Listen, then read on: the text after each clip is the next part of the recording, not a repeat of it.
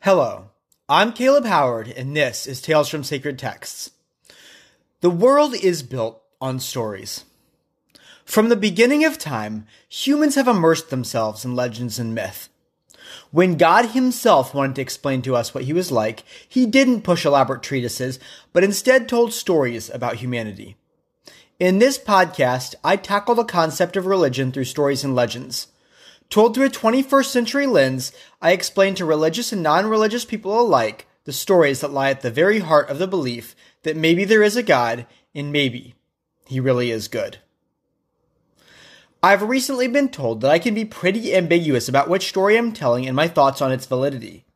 And it's true, I haven't been the best at making my podcast accessible. So I'm going to try, starting today, to improve at introducing my stories. So here goes. Today, we'll be doing two stories from the Protestant Bible in the book of Daniel.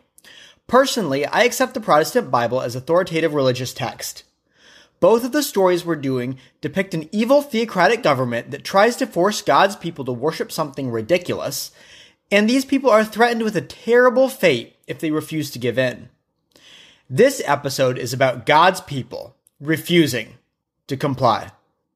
We've covered the book of Daniel twice before, and it's confusing because the Catholic version of Daniel, called the Apocrypha, adds 2 chapters. I covered the apocryphal adventures of Daniel during one of my first episodes. Saving an innocent woman, convincing the king his god was fake, and poisoning a dragon. These have a very different style and feel than Daniel's canonical adventures, and, as with all my stories from Season 1, I probably could have told the apocryphal adventures better. Should I re-release some of my Season 1 highlights? Please send requests to talesfromsacredtexts@gmail.com. talesfromsacredtexts@gmail.com.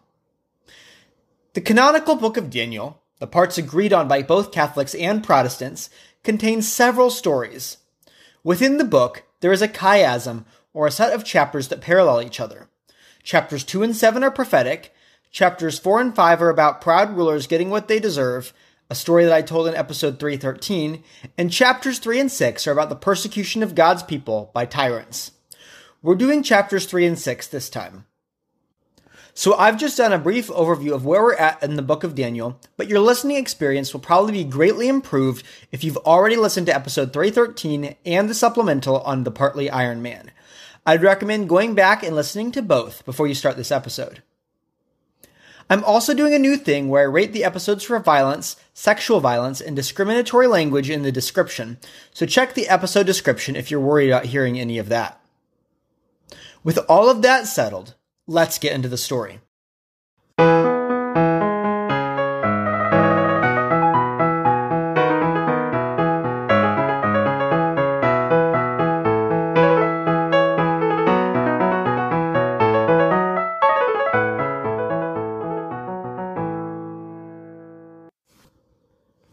Mishael rolled his eyes. Why did it always have to be barbaric threats of death? A few months ago it was being cut in pieces, now it was being burnt alive. He was getting used to them, but it was still horrifying. King Nebuchadnezzar absolutely did not care. First, your name is Meshach. Second, do what I tell you and you won't be burnt alive. Dying is a choice. Not much of a choice if the only other option is being burnt alive. But still, Mishael replied, they were choosing the burnt alive option. The king's order to worship a big golden statue was too much. They only worshipped Yahweh, so this was going to be a hard pass for them. His 2 friends shouted their agreement. The king was apoplectic. He would have strangled the life out of the 3, but his advisors reminded him that it hurt worse to be burnt alive, which he did have to admit was true. Also, he wasn't in the best shape due to his constant indulgence of every whim. He probably couldn't kill 3 young men in the prime of their lives with his bare hands. The young men thought back. This hadn't been a surprise. The 3 friends had been sitting around for the past month, knowing it was going to come down to this sooner or later. They lived in a tyrannical kingdom, and when the king had decided to smelt a gigantic statue out of pure gold, the 3 young men knew it couldn't end well. It took time for the king to build the statue, and the whole thing really came down to the 3 friends sitting and watching it be built with growing dread. The stories coming out of the building project, well, they weren't pretty. The king learned that even when you were a tyrant who picked one of two uncreative, but admittedly very horrible torture alternatives for people who didn't do exactly what you wanted, things still took time. You could threaten people as much as you wanted with being cut in pieces or burned alive, but there was only so fast that people could physically work. The king still cut a few of the slower laborers in pieces to put the fear of the gods into them. Nebuchadnezzar sucked. There was a reason why the king was bad enough to be turned into an animal later on in life. The three friends weren't exactly sure what was going to happen when the thing was built, but their very names, Shadrach, Meshach, and Abednego, signaled to them that it was going to be dehumanizing. Their very identity had been forcibly taken from them. At birth, they had been given the names Hananiah, Mishael, and Azariah, so that's what I'll be calling them. I don't want to dignify the terrible oppression they went through, but just know that a brutal king was able to strip them of their identity so completely that even history, elevating the three young men to hero status, barely remembers their true identity. With the way that the king had dehumanized them in the past, they expected merely more of the same. Hananiah, Mishael, and Azariah knew the whole thing was ramping up when the king summoned hundreds of thousands of people from thousands of miles away to travel across open desert to Babylon, where they were ordered to worship the image. For emphasis, the king set up a big furnace nearby the statue, which anyone who refused would immediately be carted off and thrown into. This was 10,000 degrees beyond anything remotely sane, but the word sane was only used to describe the Babylonian king by sycophants who choked out the words against any touchstone of reality.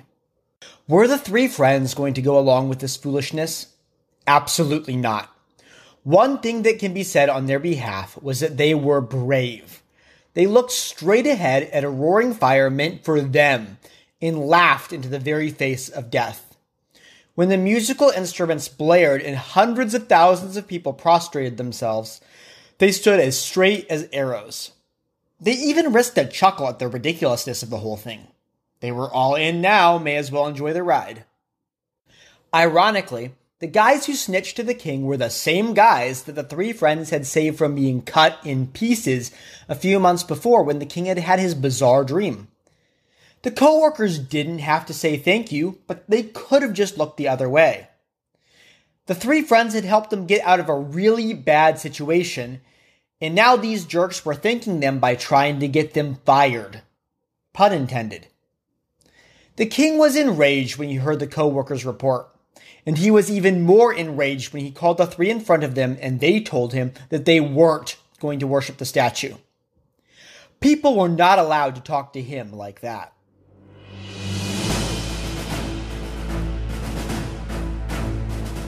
Nebuchadnezzar would have thrown just about anybody else into the fire right about now, but he really liked these kids. So he made them the special offer of a second chance, explaining to them that this was it. He didn't care who they were. If they disobeyed again, he was going to burn them alive. That would be it. Once they got thrown into the fire, they would die. Their lives would be over. Could he emphasize this any more? Not even their God could save them from him.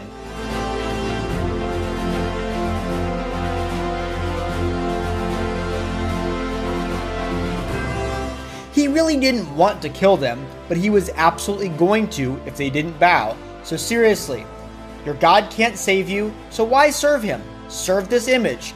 Please bow. The Hebrews responded coldly. They would not be bowing.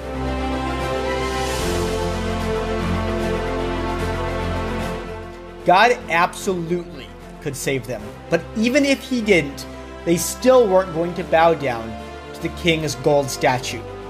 Even if they knew for a fact that God would do nothing to intervene as they burned alive, this was an act of rebellion against the king. The three Hebrews served Yahweh first and foremost, and they would never bend the knee to this statue.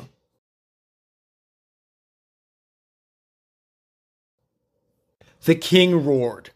He went full chaotic evil and yelled to the nearest guard to heat the fire 7 times hotter than it had ever been heated before. Did he know what would happen? No. They were just going to figure out what happened when the fire got that hot. 7 times hotter, King Nebuchadnezzar reminded the guards. 7 times? They didn't have a thermometer, and was that even physically possible? He was asking them to heat the fire to approximately the temperature of the surface of the sun. The king shrieked. That was for them to figure out. The guards protested again. I mean, it wasn't really for them to care, but the king did want these guys to suffer, right? The hotter they heated the fire, the faster it would kill the 3 Hebrews. So there was that. The king roared in rage. He did not need them to tell him how to do his job. Did they know what 7 times hotter meant? It meant go, do that, right now, no questions, or they would feel what 7 times hotter meant. The king specifically selected the strongest guards to tie up the Hebrews. Meanwhile, the rest of the guards were working on making it at least look like they were heating the fire way hotter, which was a great attempt at job security, but maybe a bit too effective of an attempt, because the 3 guards who threw the Hebrews in ended up catching fire and burning to death. So it goes. The king shook his head. What a pity to lose his strongest men. At least they weren't alive to be leaving any negative reviews on Glassdoor. Like, seriously, you could list pay on there now. Way too much information for a prospective employee to know. The king rolled his eyes. Living wage? The only living wage he knew of was him allowing you to go home alive, and unfortunately these men hadn't earned that today. But when the king looked up from his tablet with all the 1-star reviews on Glassdoor, he did a double take. He checked with his advisors. Have you ever just completely lost your mind when you were angry? Like, yeah, he definitely did that. There were 3 charred bodies on the ground that proved that he had anger issues, but he thought that he could still at least count when he was angry. But he had definitely thrown 3 guys in. He was sure he'd thrown 3 guys in, but now he saw 4, walking around in the fire like they were on a spring picnic.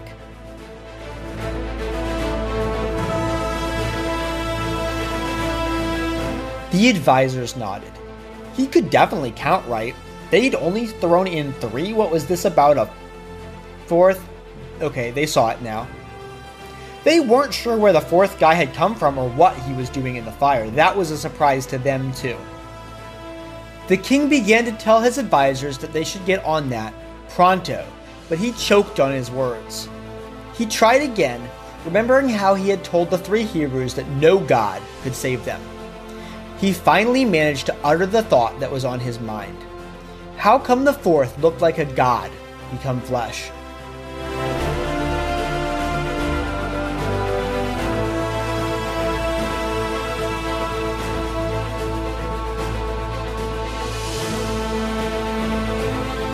The Hebrews took this chance to shout at the king, out of the fire, that was exactly who it was. Their God had stepped into the fire with them and saved them. The king's mouth hung open.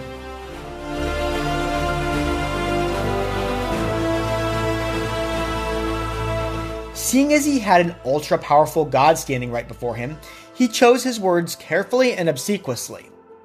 Servants of the best of all the gods, come out of the fire and come to me. Thousands of people who had been bowing down to the golden statue were now crowded around the 3 friends. Their mouths were hanging open. They had seen something unexplainable right before their eyes. There was a God that would come through like this for his followers. Some of them fell on their knees right there. The others fell on their knees very quickly when Nebuchadnezzar screamed out that he would cut anyone in pieces who said anything negative about this God, interspersing this brutal threat with words of praise in Yahweh's favor. I mean, the king's was a logical reaction. What else can you do when you just tried to burn some people alive and their God is standing right in front of you and everything you know about gods is that they're super vindictive?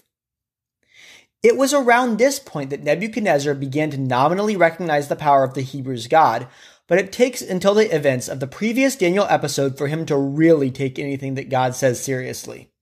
Until then, he just keeps up his brutality and just sometimes whitewashes it a bit with statements about the Hebrews' God when he feels like it.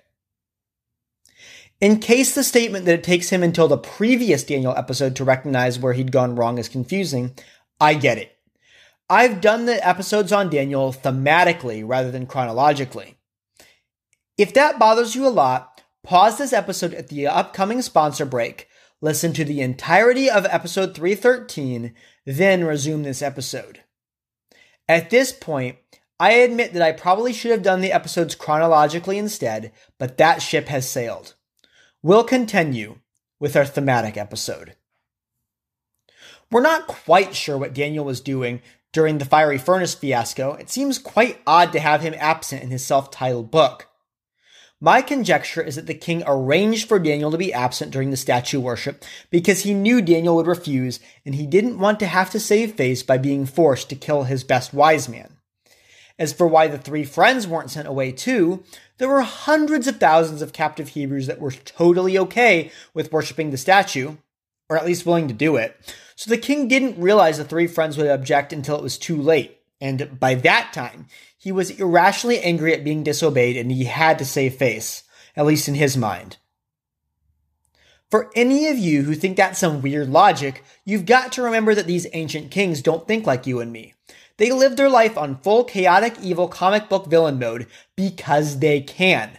They're a life lesson on why no human being should ever get absolute power. Anyway, here's a sponsor break. If any of you want to do Tales from Sacred Texts in chronological mode, pause here. If not, we'll continue.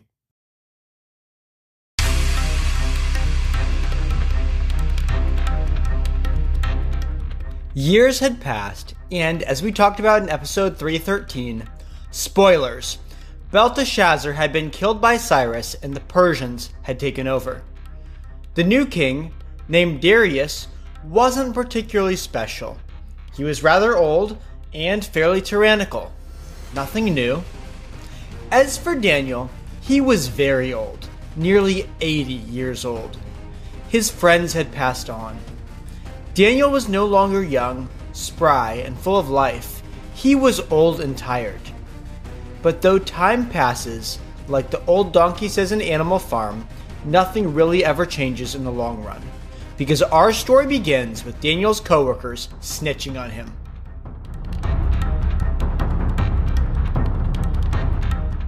Daniel's coworkers sat around drinking their morning coffee, making sure Daniel was at his desk, and whispered about whether he'd posted anything politically incorrect on Twitter that morning. They went to lunch and didn't invite Daniel, discussing whether he'd completed the latest project on time. The accountant spent his afternoon checking the books to see if Daniel maybe took out a reimbursement for personal expense. The employees met secretly after work for drinks, scheming to see if they could get Daniel to react poorly and film it. But Daniel never did anything remotely sketchy. The more Daniel's coworkers sneaked and skulked, the less they found. They were out from morning until night trying to find some moral failing or even minor slip-up on Daniel's behalf, but they found nothing. Which is really badass on Daniel's behalf, if you ask me.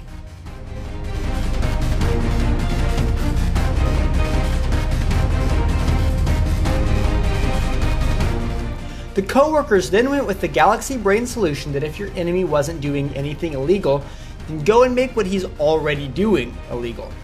Specifically, they knew that they could not get him for any moral violation. He was just too good. The only chance they had was to interfere with the worship of his god. Daniel really loved Yahweh, so maybe a law against praying to Yahweh? The king would have their heads, literally, the moment they openly suggested such a law, because he'd know that it was a trap for Daniel. The king was mean, not stupid. But flattery might just do the trick. What if they suggested a law that people could only pray to the king for 30 days, and not to any other god?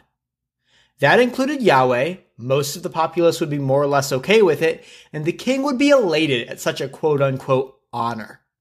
And by more or less okay with it, I do mean that the populace knew the king could and did make laws that were far worse. So choose your battles. So the comic book level evil coworkers went to King Darius, told him to please live forever, and also consider their very great proposal for a new law. As an interruption, I want to quote Bree from C.S. Lewis's Horse and His Boy on the matter of telling a king to live forever.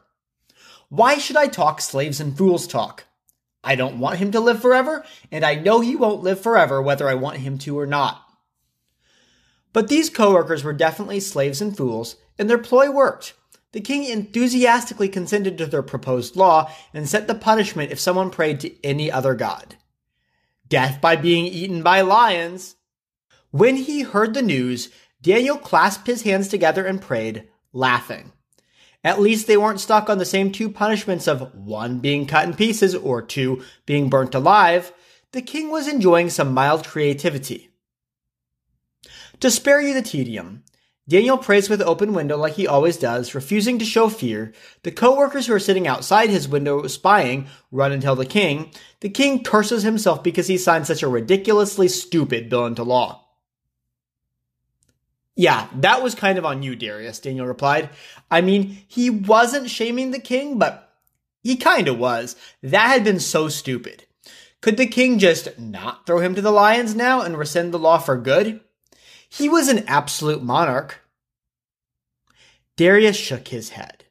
He knew he'd been stupid, and he wished he could take the whole thing back, but the Medes and the Persians had a law. You could not repeal any of their laws. Daniel rolled his eyes. Is this just plot armor?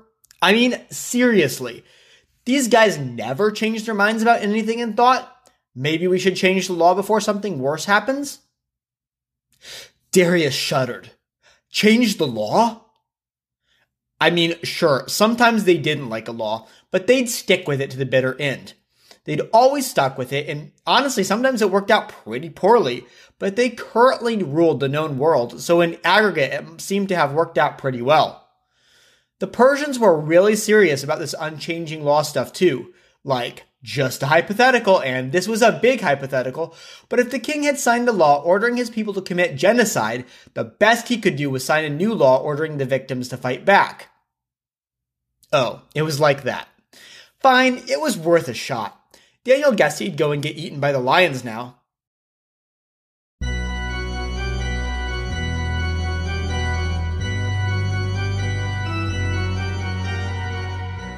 King Darius walked alongside Daniel as the soldiers handcuffed him and marched him to the den where the lions lived and ate people all the time, because that's a totally comforting thing to have in your kingdom.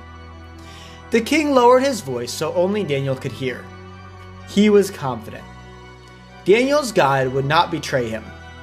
Daniel would come out alive.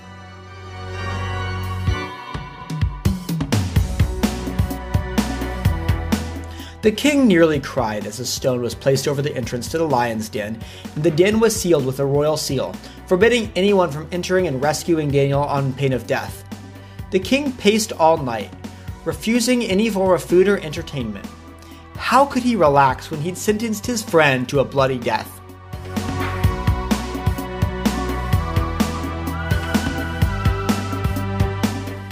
Have you ever stayed up all night, scared, anxious, irrationally afraid that the night would never end and it would be dark forever? That's how Darius felt all night. He paced, frightfully irritable, until the faintest crack of dawn appeared in the eastern sky.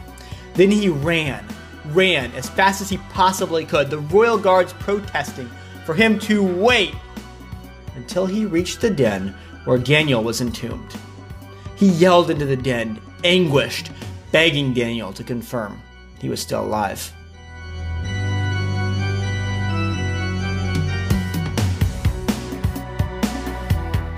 Daniel shouted back. His God had saved him because he had done nothing wrong. God had not even let the lions touch him.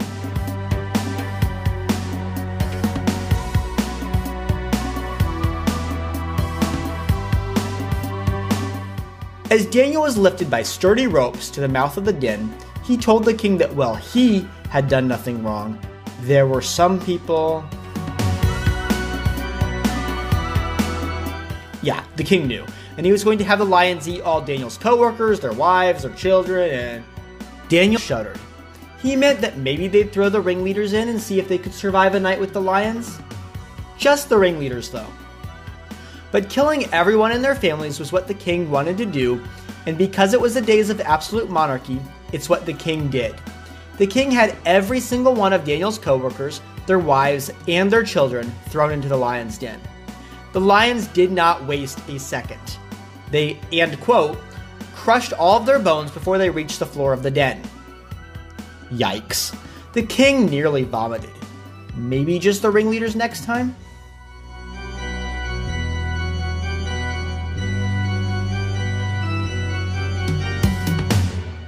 Daniel shook his head. Next time? The king wouldn't be passing any more laws sentencing him to die in a pit of lions, would he? He was over 80 years old and had had plenty of excitement for one lifetime. And that's where we'll leave Daniel, but he certainly gets a lot more excitement in his final years. For those who are interested in prophecy, and y'all should be, it's crazy stuff, I'd recommend a detailed study of Daniel 7 to 12, but I'll just give a preview here. God gives Daniel 2 reboots of the statue vision, this time focusing on the rise of the Antichrist. God gives Daniel a preview of the Judgment Day, and God shows Daniel the details of the future interplay between first the Seleucid and the Ptolemaic dynasties, and later between the religious and secular opposition to God until the end of time.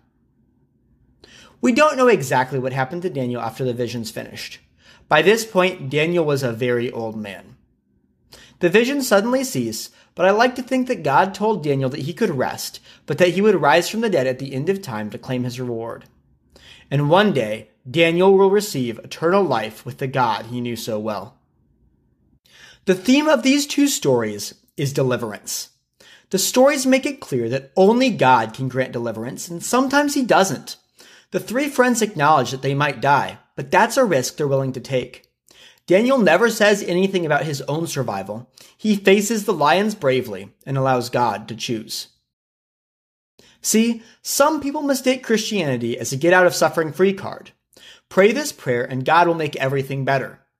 But after hearing the heroic stories of the priests who died in Nazi concentration camps, the pastors who died in Russian gulags, and the countless ordinary Christians who have died in horrible ways, these same people are forced to either give up on God or come up with bizarre rationales to preserve the shreds of their faith. Many have become unbelievers when God fails to save their beloved family member from a tragic death.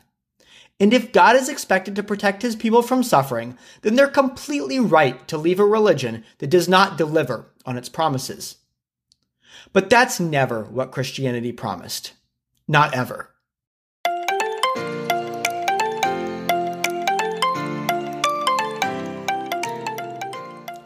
What Christianity does is it turns the world upside down. Reading the book of Acts, it's clear that in the early days of Christianity, even the unbelievers knew the effect that Christianity had on people. Christianity turns on its head the motivations and morals of a person and changes their values and priorities. Particular to these stories of deliverance, death no longer becomes something to be feared. There is a resurrection.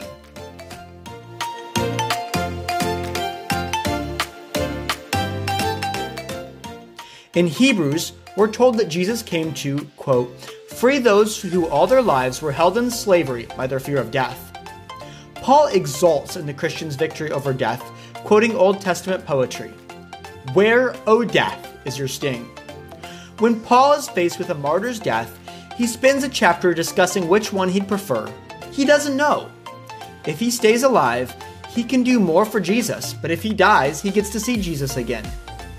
Not only is death something he'd accept, but he eventually concludes that it is, and I quote, better by far.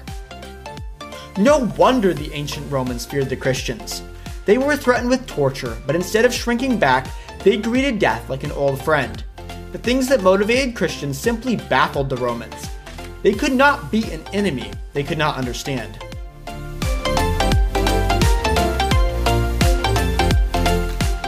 God's miracles of deliverance are a way to tide us over, to give us Christians hope that God really does have power. In the Old Testament, the ancient Hebrews celebrated a festival called the First Fruits, rejoicing in the very beginning of the harvest and delighting in the fact that there would be much more where that came from. The first fruits was to remind them that we only see little traces of God's power right now, but that there is so much more that will be revealed one day. Even in modern days, we can find fantastic stories of deliverance if we merely search a little bit. Stories of people who have seen angels face to face. God does these fantastic things as a kind of first fruits to show that He's capable of delivering on the final reward.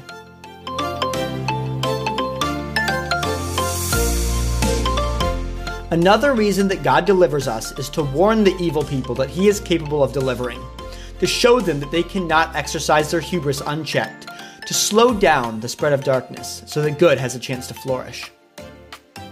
As long as this world lasts, pain is a way of life. Everyone has to endure suffering. Those who try to avoid suffering end up with more. God is capable of delivering us from individual sufferings, but He cannot change the laws of how the universe works. As long as sin exists, we are bound to suffer. So instead of sparing us from momentary pain, whether from death, tragedy, or loss, God's deliverance usually encompasses a deliverance from the slavery of fear. He frees those who all their lives were held in slavery by their fear of death. He gives us comfort that those who die will rise again. He tells us the things that we lose in this life have a way of coming back to us in the next.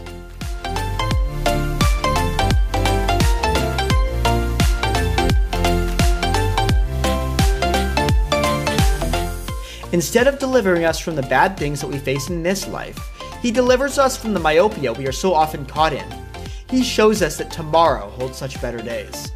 And when He does deliver us from something bad that we face, He makes it spectacular. A kind of hope, a first fruits, that we can rely on in dark days.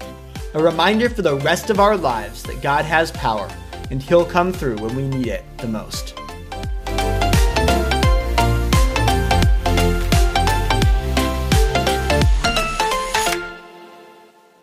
That's all for this week. Next time, we'll be returning to John Bunyan for way too many more courtroom scenes, demons who are all Catholic, and a bizarre new allegory that is entirely on the nose, but a whole lot of fun. We'll be telling the story of the Holy War.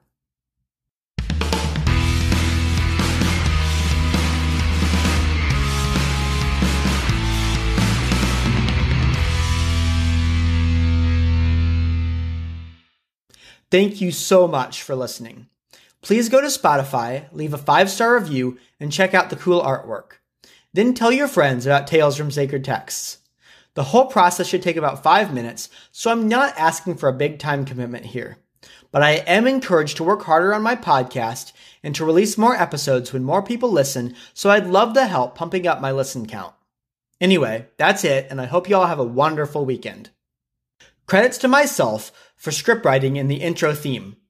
Credits to Evoke Music for accompanying music and the closing theme. Special thanks to the royalty-free music on Pixabay and YouTube for providing additional accompanying music, and to Anchor Podcasts for making the whole thing possible. Finally, credits to the audience for keeping this whole thing going. Have a great weekend, everyone, and see you next time.